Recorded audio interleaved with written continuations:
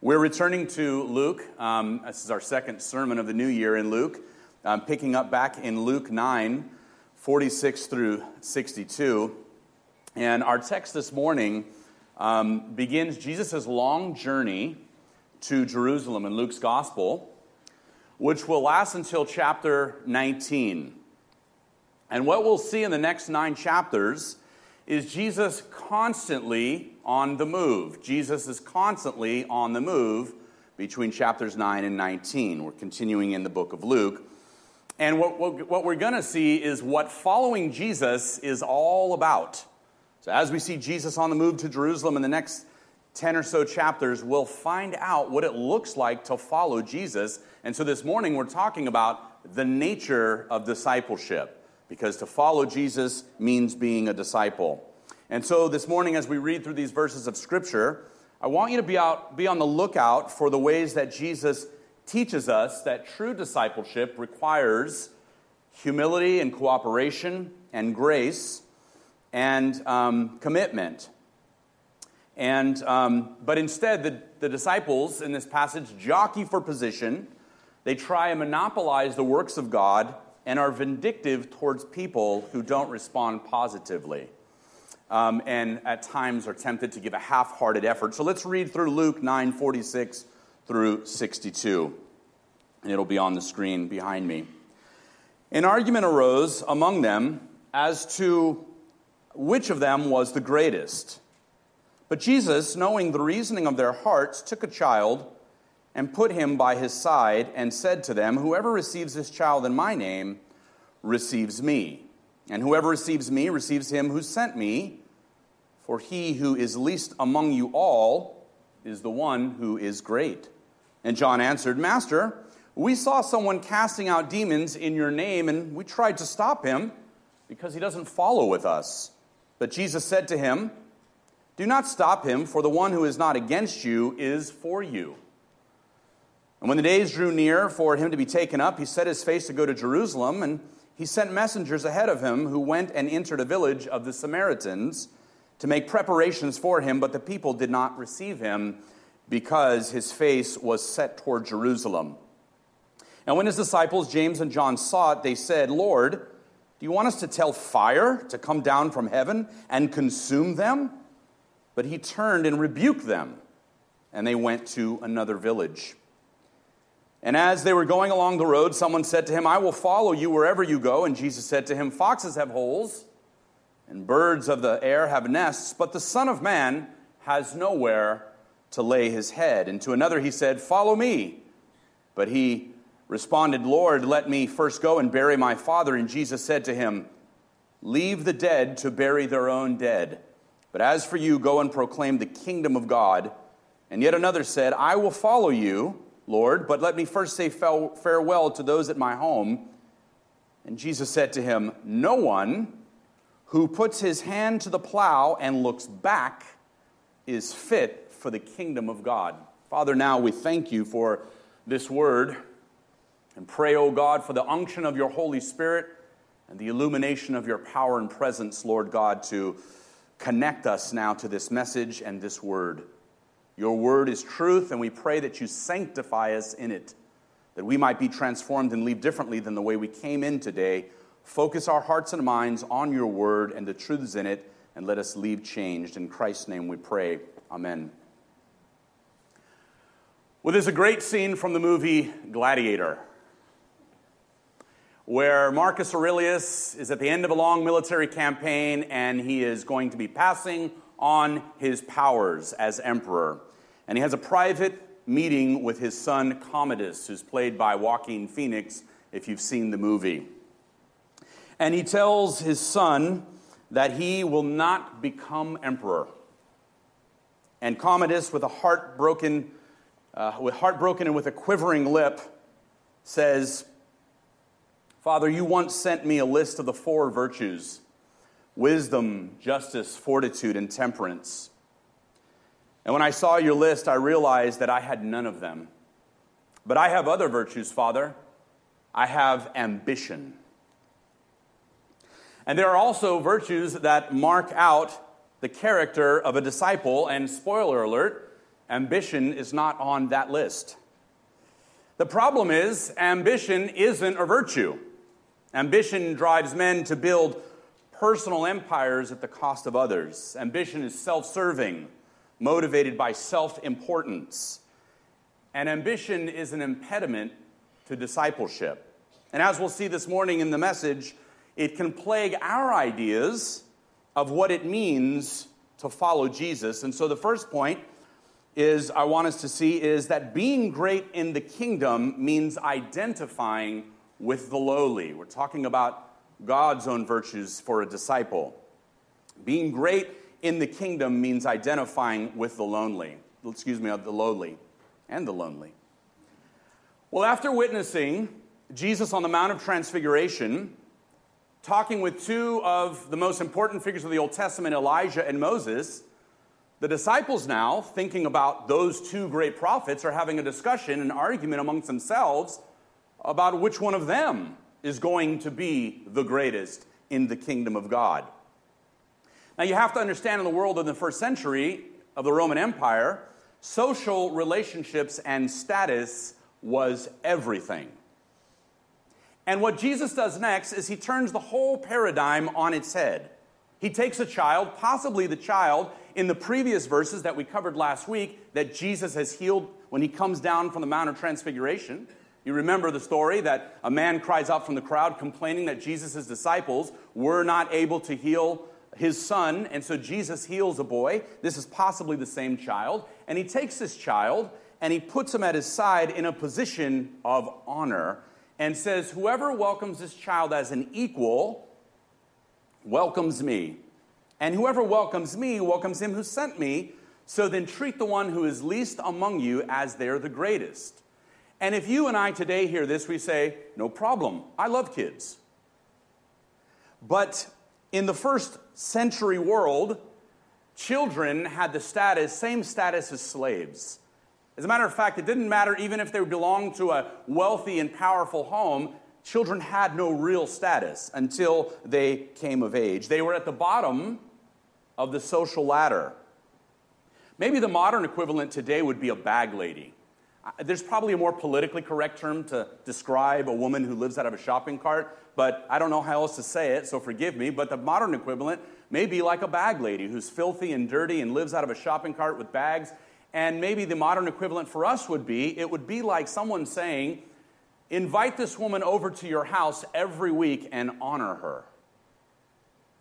It'd be a hard thing for us to do, especially if we live in a nice neighborhood and we care what our neighbors think about us. This is essentially what Jesus is saying. This woman right here is so important, I want you to treat her like she's the greatest. Now, countless myths and stories and histories really have touched on this idea of not showing cruelty to someone who is of low status.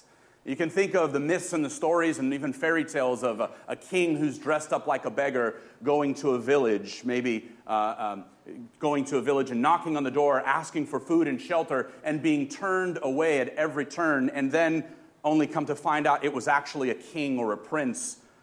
In fact, that's kind of what the story of Beauty and the Beast is about.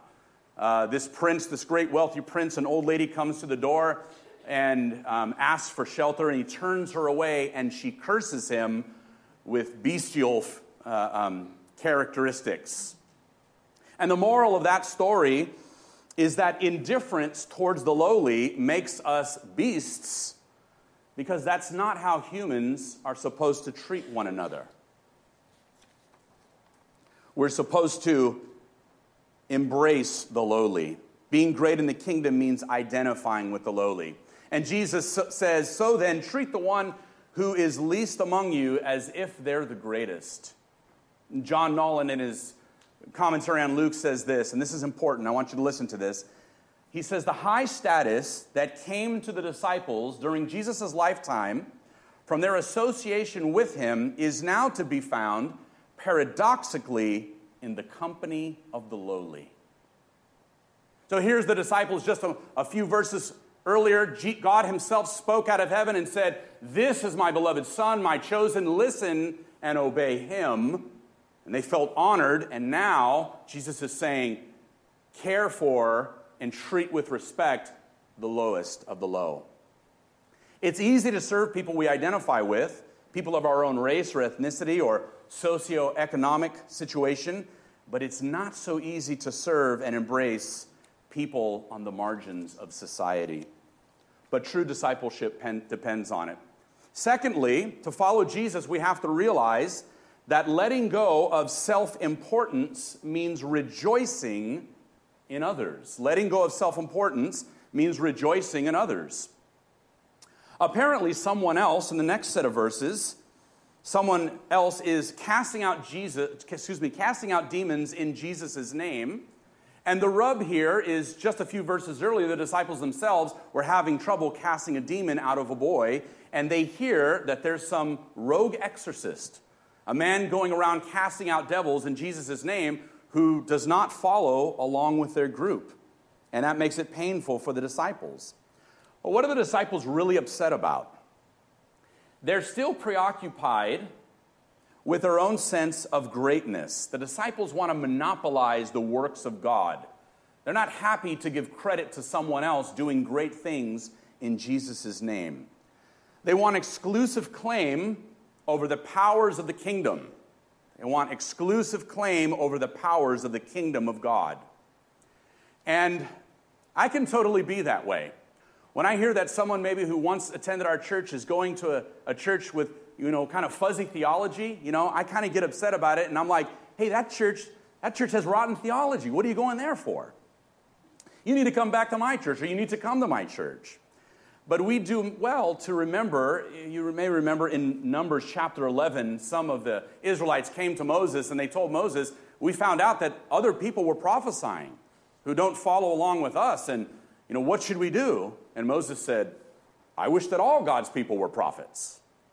And so disciples then are marked not only by humility, but a magnanimous spirit, not a spirit of self-importance. A true disciple is not marked by a sense of self-importance, but graciousness and generosity of spirit to others, and is also able to rejoice in God's works in the lives of others, even when you take no credit for it. And then thirdly, because rejection will be frequent, vindictiveness has no place. And I'm just going to read these next verses. It says, when the days drew near for Jesus to be taken up, he set his face to go to Jerusalem, and he sent messengers ahead of him who entered a village of the Samaritans to make preparations for him, but the people didn't receive him because his face was set toward Jerusalem. And when the disciples heard it, they remembered Elijah the prophet on Mount Carmel with the prophets of Baal, and they said, I can see them maybe excited. Should we call down fire from heaven? In their mind, they're thinking, it's going to get good right now. And Jesus probably looked at them with this stern look of disgust. Said, are you crazy? Maybe he didn't say that, but that's the way I see Jesus saying it. He rebuked them sternly. He rebukes them for it. Now, what's happening here? Well, the Samaritans, as you know, trace their heritage all the way back to the split of the kingdom of Israel, when a group of Israelites wanted to worship and sacrifice on Mount Gerizim. So the Samaritans may have been really happy about this prophet, but when they hear that Jesus is headed towards not Mount Gerizim in the north, where the Samaritans worship and offer sacrifice, but to Jerusalem, they're offended, and they won't let Jesus stay in their town. And Jesus says, take it easy, fellas. Don't worry about it. And why the rebuke? Because the Son of Man came not to destroy lives, but to save them. They've got it all wrong. Jesus came to save lives, to give life more abundantly, not to destroy people, not to call down fire from heaven. Enemies though they may be, that's not what Jesus came for. I remember many, many years ago, I shared with the congregation here many times that I grew up in a Pentecostal tradition, very extreme Pentecostal tradition, and we believed the power of God was, at our fingertips, like, we could shoot it out almost like lightning.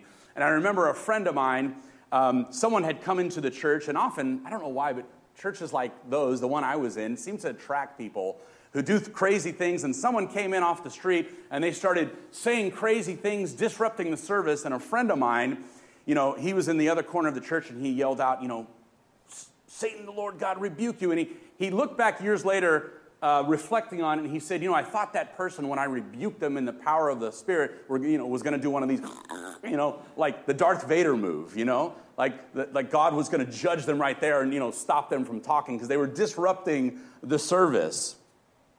And it's funny how sometimes we can feel that any act of disrespect towards the church warrants immediate judgment from us, but that's really not our place.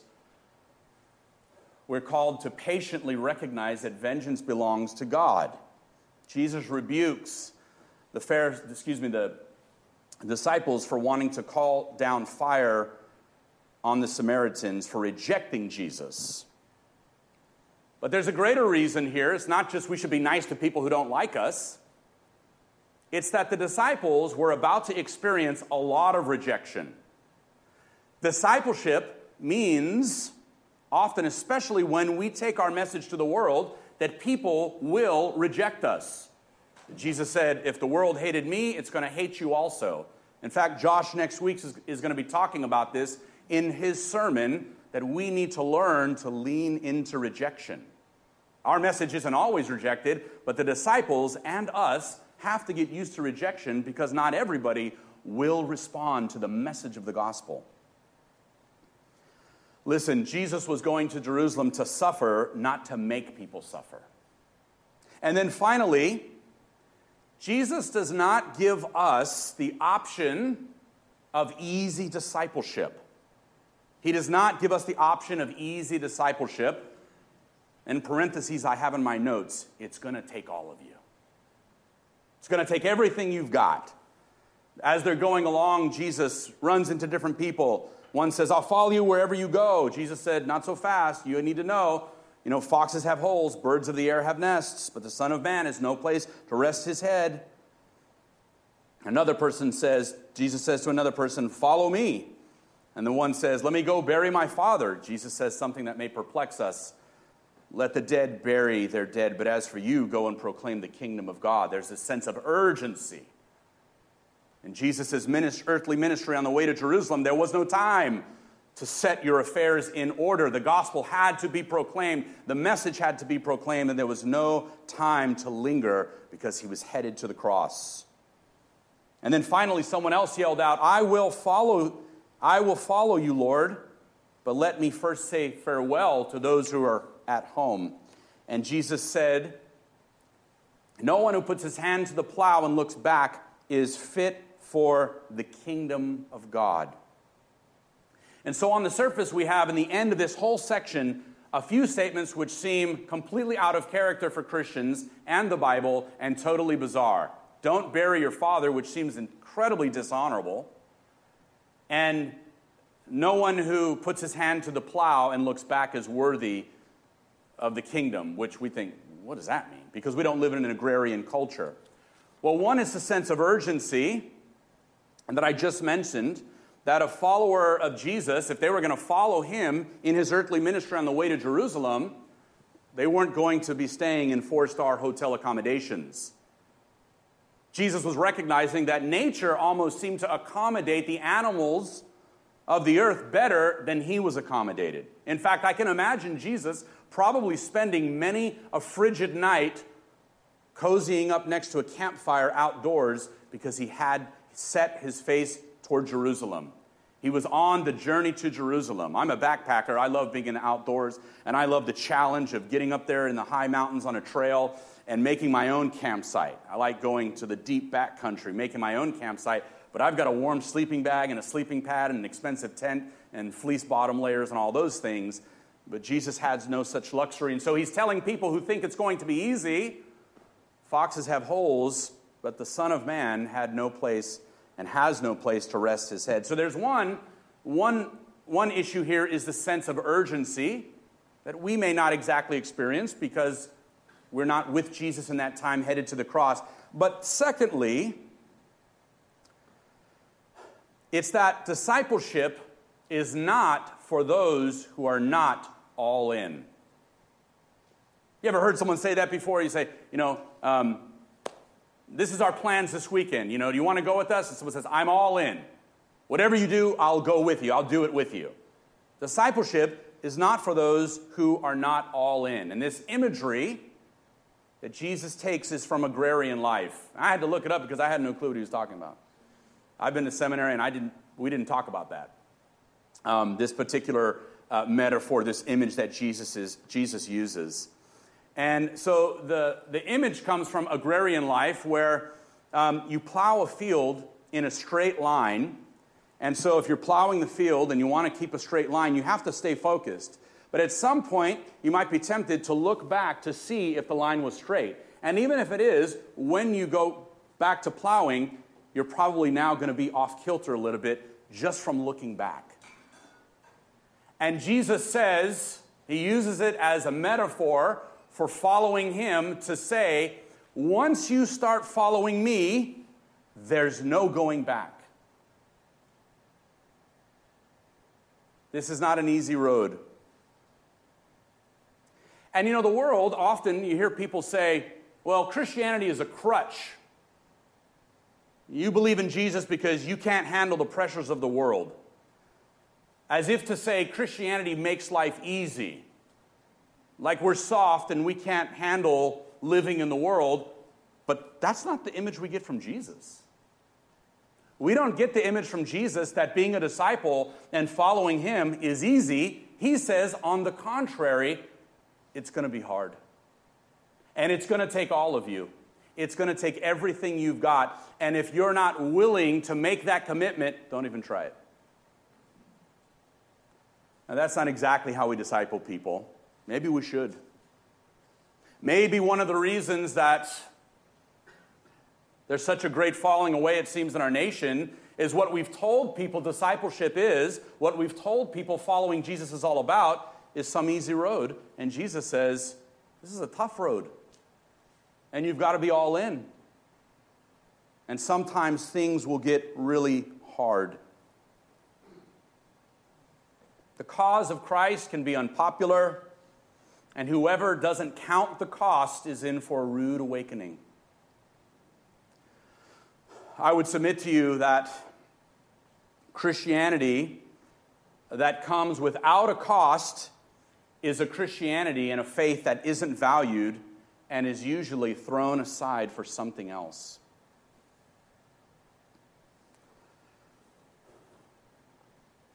We value the things that we have paid dearly for. We value the things that cost us dearly. We hold on and want to hold and keep the things close to us that we came by not easily, but through hardship. I've given the story in the past about this hiking stick I made when I got into hiking. I went into the woods and found a near straight stick, which is really hard to find in the wilderness. But I found this near straight stick, and I cut off the little branches, and I sanded it down, and I made it real pretty, and I filled in the cracks in the wood with wood putty, and then I stained it with walnut. And I drilled into the top, and I put a little Boy Scout Geological Survey medallion on there. And I drilled a little hole for a lashing. And in the bottom, I screwed in, a big nut, that to brace the impact of it. And then I put marine varnish over it so that it would be waterproof. I love that stick.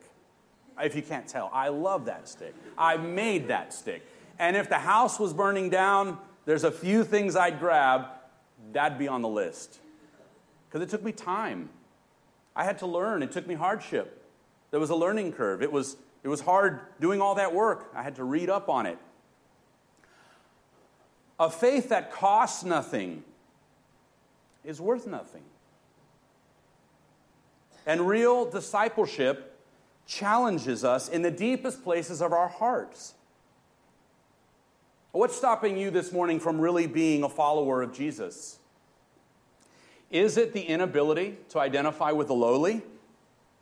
Or a sense of self-importance, resentment of others, and inability to rejoice when God moves in their lives? A vindictive attitude that wants vengeance every time someone mistreats you? Is that what's stopping you from following after Jesus? Or have you not really counted the cost of an apprenticeship with Jesus? Because that's what discipleship is. Are you too afraid to lose and suffer loss? May God grant us, like Paul, the conviction, I consider all things as loss for the excellency of the knowledge of Jesus Christ. Let's pray.